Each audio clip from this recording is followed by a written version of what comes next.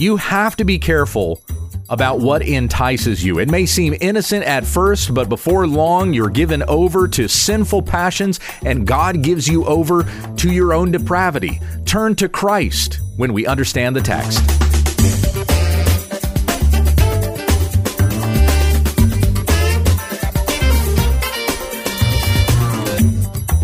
This is When We Understand the Text, a daily Bible commentary to help encourage your time in the Word.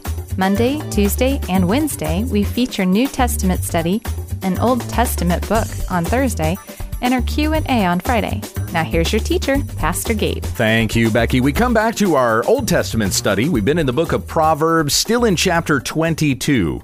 I'm going to pick up where we left off last week. That was at verse 14, and read through verse 29. In the Legacy Standard Bible, hear the word of the Lord. The mouth of strange women is a deep pit. He who is cursed of Yahweh will fall into it. Folly is bound up in the heart of a child. The rod of discipline will remove it far from him. He who oppresses the poor to make more for himself, or who gives to the rich, will only come to lack. Incline your ear and hear the words of the wise, and set your heart on my knowledge, for it will be pleasant if you keep them within you, that they may be established on your lips, so that your trust may be in Yahweh. I have made you know today, even you. Have I not written to you excellent things of counsels and knowledge, to make you know the veracity of the words of truth, that you may respond with the words of truth to him who sent you? Do not rob the poor because he is poor, and do not crush the afflicted at the gate, for Yahweh will plead their case and rob the soul of those who robbed them. Do not befriend a man of anger, and do not come along with a man of great wrath, lest you learn his ways and take on a snare against your soul. Do not be among those who strike hands in pledge, among those who become guarantors for debts. If you have nothing with which to pay, why should he take your bed from under you? Do not move the ancient boundary which your fathers made. Do you see a man skilled in his work? He will stand before kings. He will not stand before obscure men. You might have noticed a bit of a shift at verse 17, right? We went from the verse-by-verse Proverbs to wisdom that stretches several verses at a time. Now, we're still going to get back to verse-by-verse Proverbs. That's coming up in a couple of chapters. But for a little while here, we'll see wisdom that is stretched over several verses instead of an individual proverb that's stuck in one verse, which we've been doing since about chapter 10. So this is 12 chapters of verse-by-verse Proverbs. We still have a few to finish up here. Verse 14, I just love the way this is worded. The mouth of strange women is a deep pit. He who is cursed of Yahweh will fall into it. And we're talking here about an adulterous woman. We're talking about someone that tries to entice men with her words, that wants to satisfy their fleshly appetites and promises them things with what she says, but those men will always be hungering for what she offers and they will never be satisfied. And so those words that come from her mouth, they might think, oh, this is what I want, this is what I need, and then they're constantly coming back for more until God has given them over to their depravity.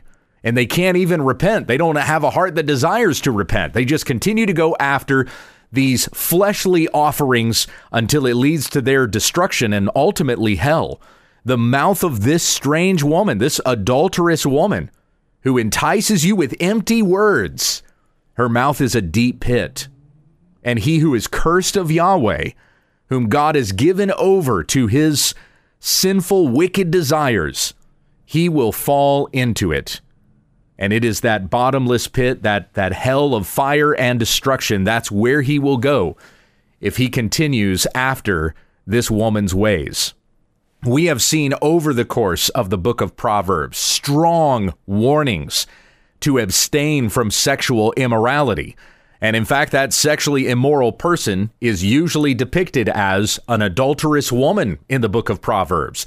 We had entire chapters that were dedicated to this warning. A father giving advice to his son, stay away from that adulterous woman. We saw it in Proverbs 5, 6, and 7. calling attention to this. The Bible speaks loud and clear to flee from sexual immorality. We've had many pastors that have stood in their pulpits here in these present days and have declared things like the Bible whispers about sexual sin. 2 Southern Baptist Convention presidents in a row have preached exactly that from their pulpits. J.D. Greear and then his successor, Ed Litton, who really just ripped off what J.D. Greear said. But you see the poison that this is, the gangrenous teaching it is as it spreads and infects more people. And there are people that will hear this and they will think that sexual sin is no big a deal and they will continue in it to their own destruction. Now, almost every time I bring this up, somebody will say to me, hey, Greear and Litton did call sexual immorality sin. And of course they did. But they kind of shrugged at it like it was no big a deal. They called it sexual sin, but they said the Bible whispers about it. So, yeah, it's sin, but, it's not the worst sin. It's not like, you'll go to hell for such a thing. Oh, yes, you will. We even talked about it this past week as we've been in 1 Corinthians. I mentioned again, 1 Corinthians 6, 9, and 10. The sexually immoral will not inherit the kingdom of God. And as I have seen over and over and over again in my pastoral ministry, men who give themselves over to adulterous women and they never come back. God turns them over to their sin to be judged in it. And they continue in it to their death and never repent. That doesn't mean that a person can't repent, but more often than not, a person that goes after these passions of their flesh, that's what they want for the rest of their lives, and they never return. And God gives them a strong delusion so that they may believe what is false and come into judgment because they love their sin rather than the truth. That's talked about in 2 Thessalonians chapter 2. These warnings come up again and again and again. We cannot shrug at this. We cannot think that it is not any big deal. Just because sexual immorality is so rampant in our culture, don't become desensitized to it. It will destroy you. In one proverb here, we have it again. We've seen it over and over again through Proverbs. And yet it being such a serious matter that we see it again. The mouth of strange women is a deep pit. He who is cursed of Yahweh will fall into it.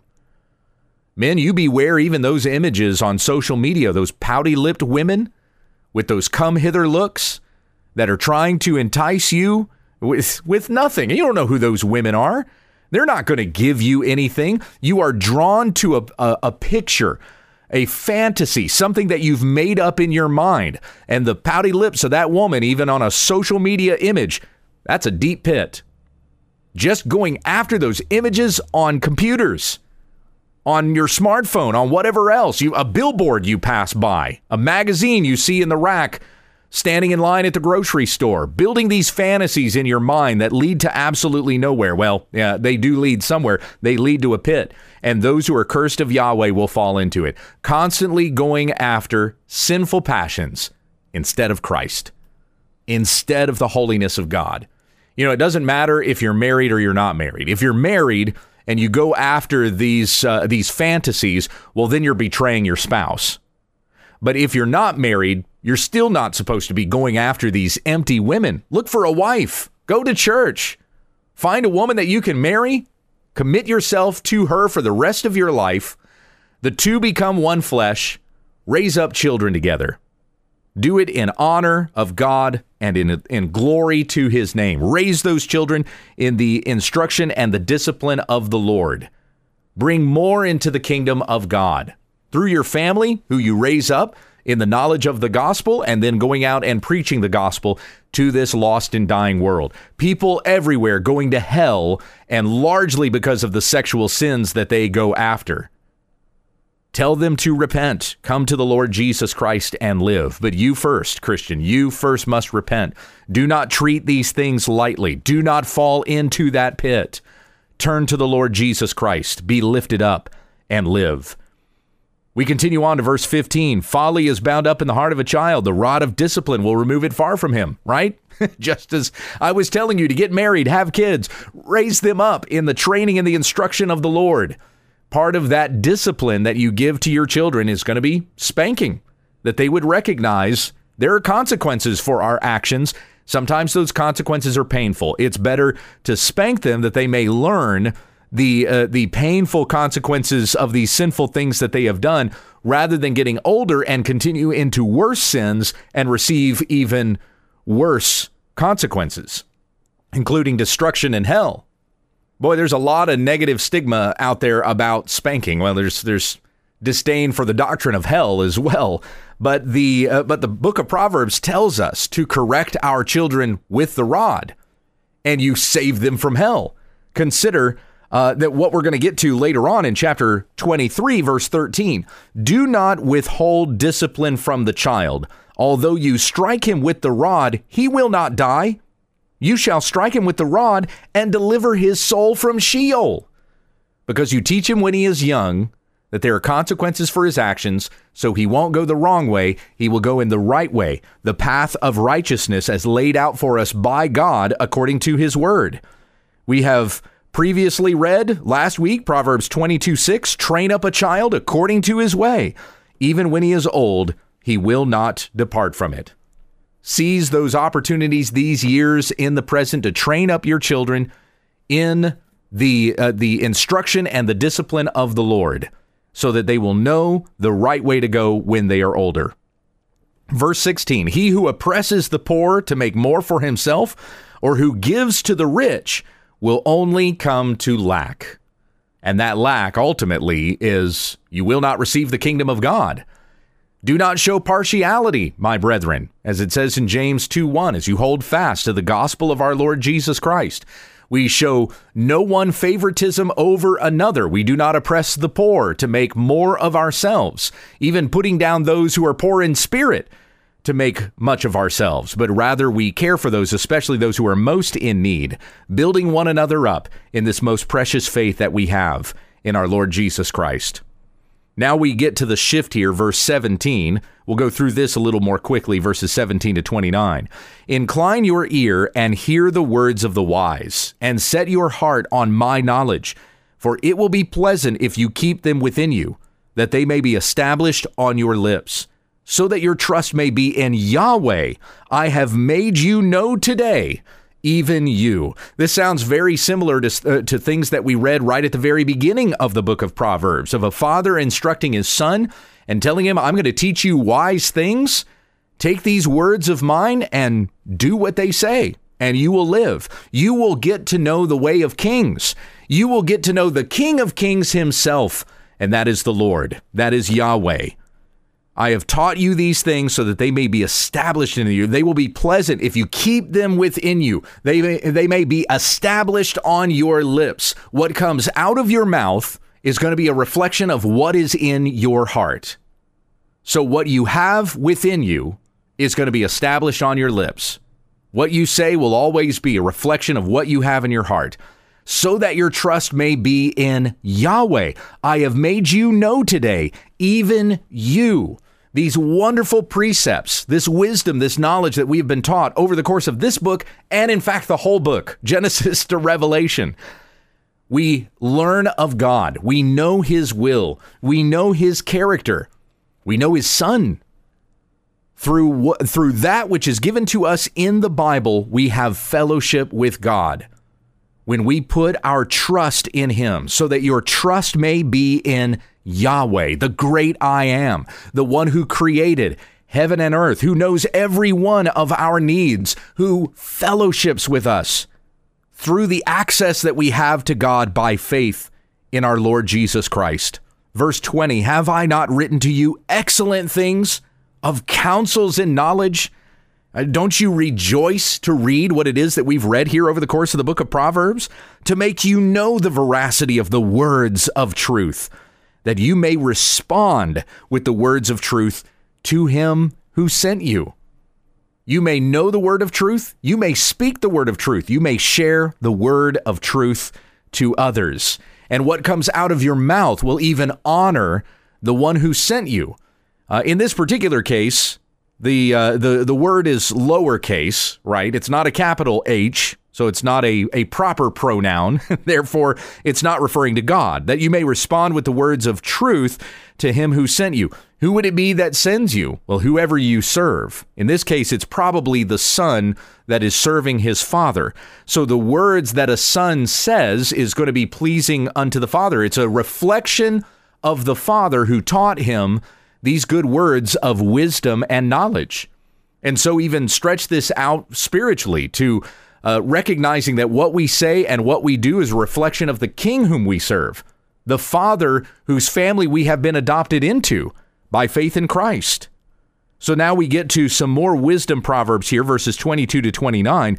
Do not rob the poor because he is poor, and do not crush the afflicted at the gate, for Yahweh will plead their case and rob the soul of those who rob them. So you're talking about people who are vulnerable, people who do not have as much, those who might be easier to draw in and take advantage of. Do not rob them because they are poor. Do not take advantage of them because they don't have much. Do not take advantage of them because they may be weak, poor in spirit, easily given over to suggestion, whatever it might happen to be. Rather, the instruction we have in Romans 15:1 is that we who are strong are obligated to bear with the failings of the weak and build them up for their good. Do not crush the afflicted at the gate.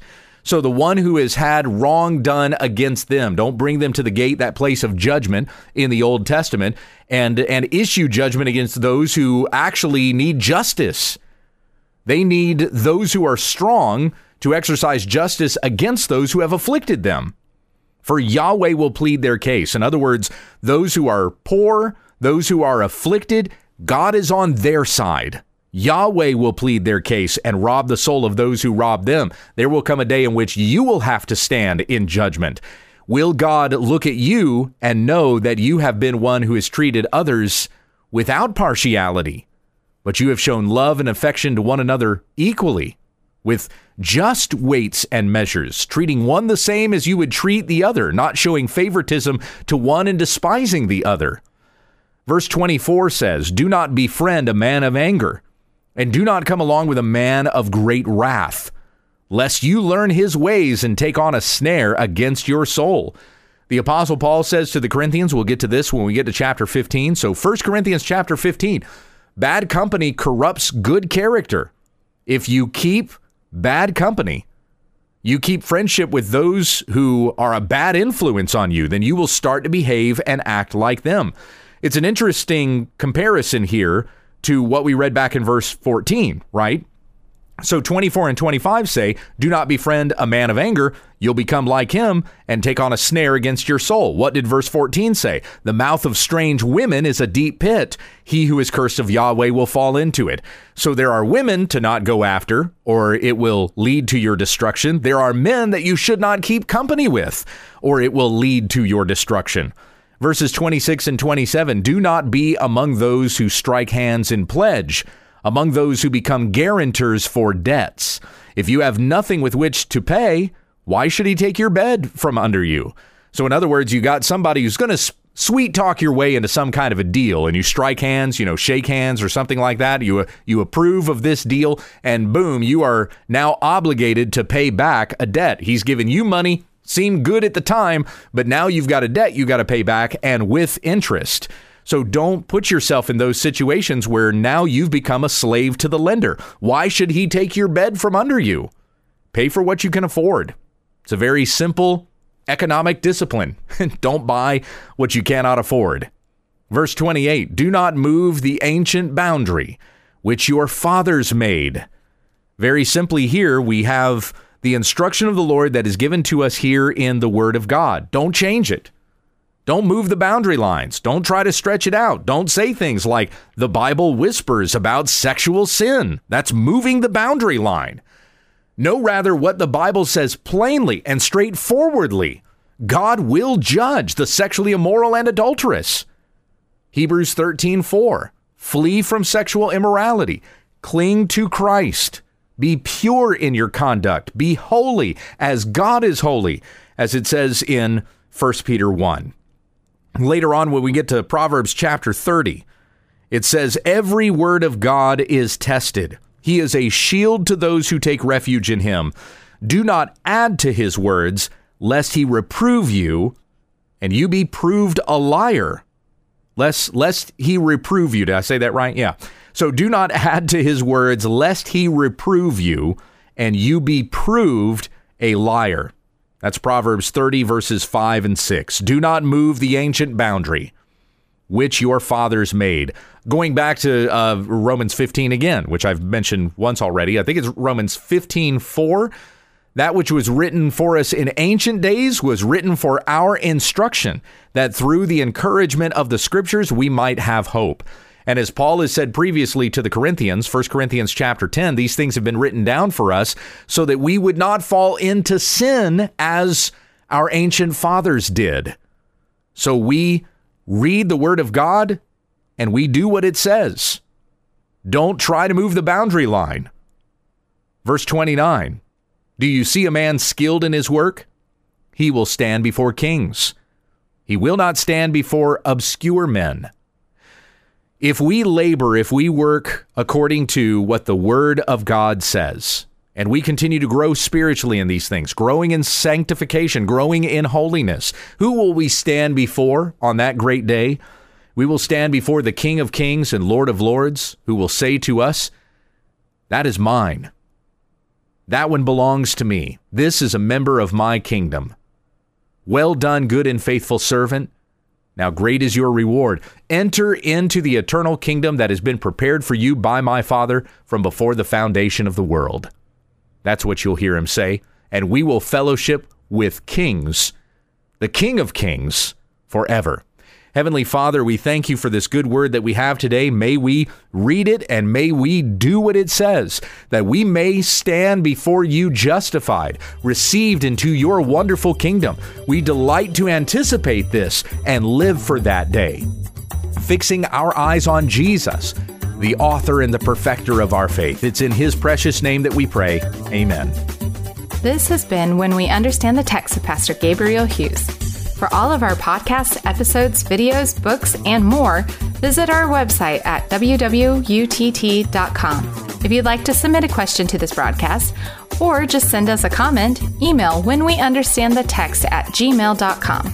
And let your friends know about our ministry. Join us again tomorrow as we grow together in the study of God's Word, when we understand the text.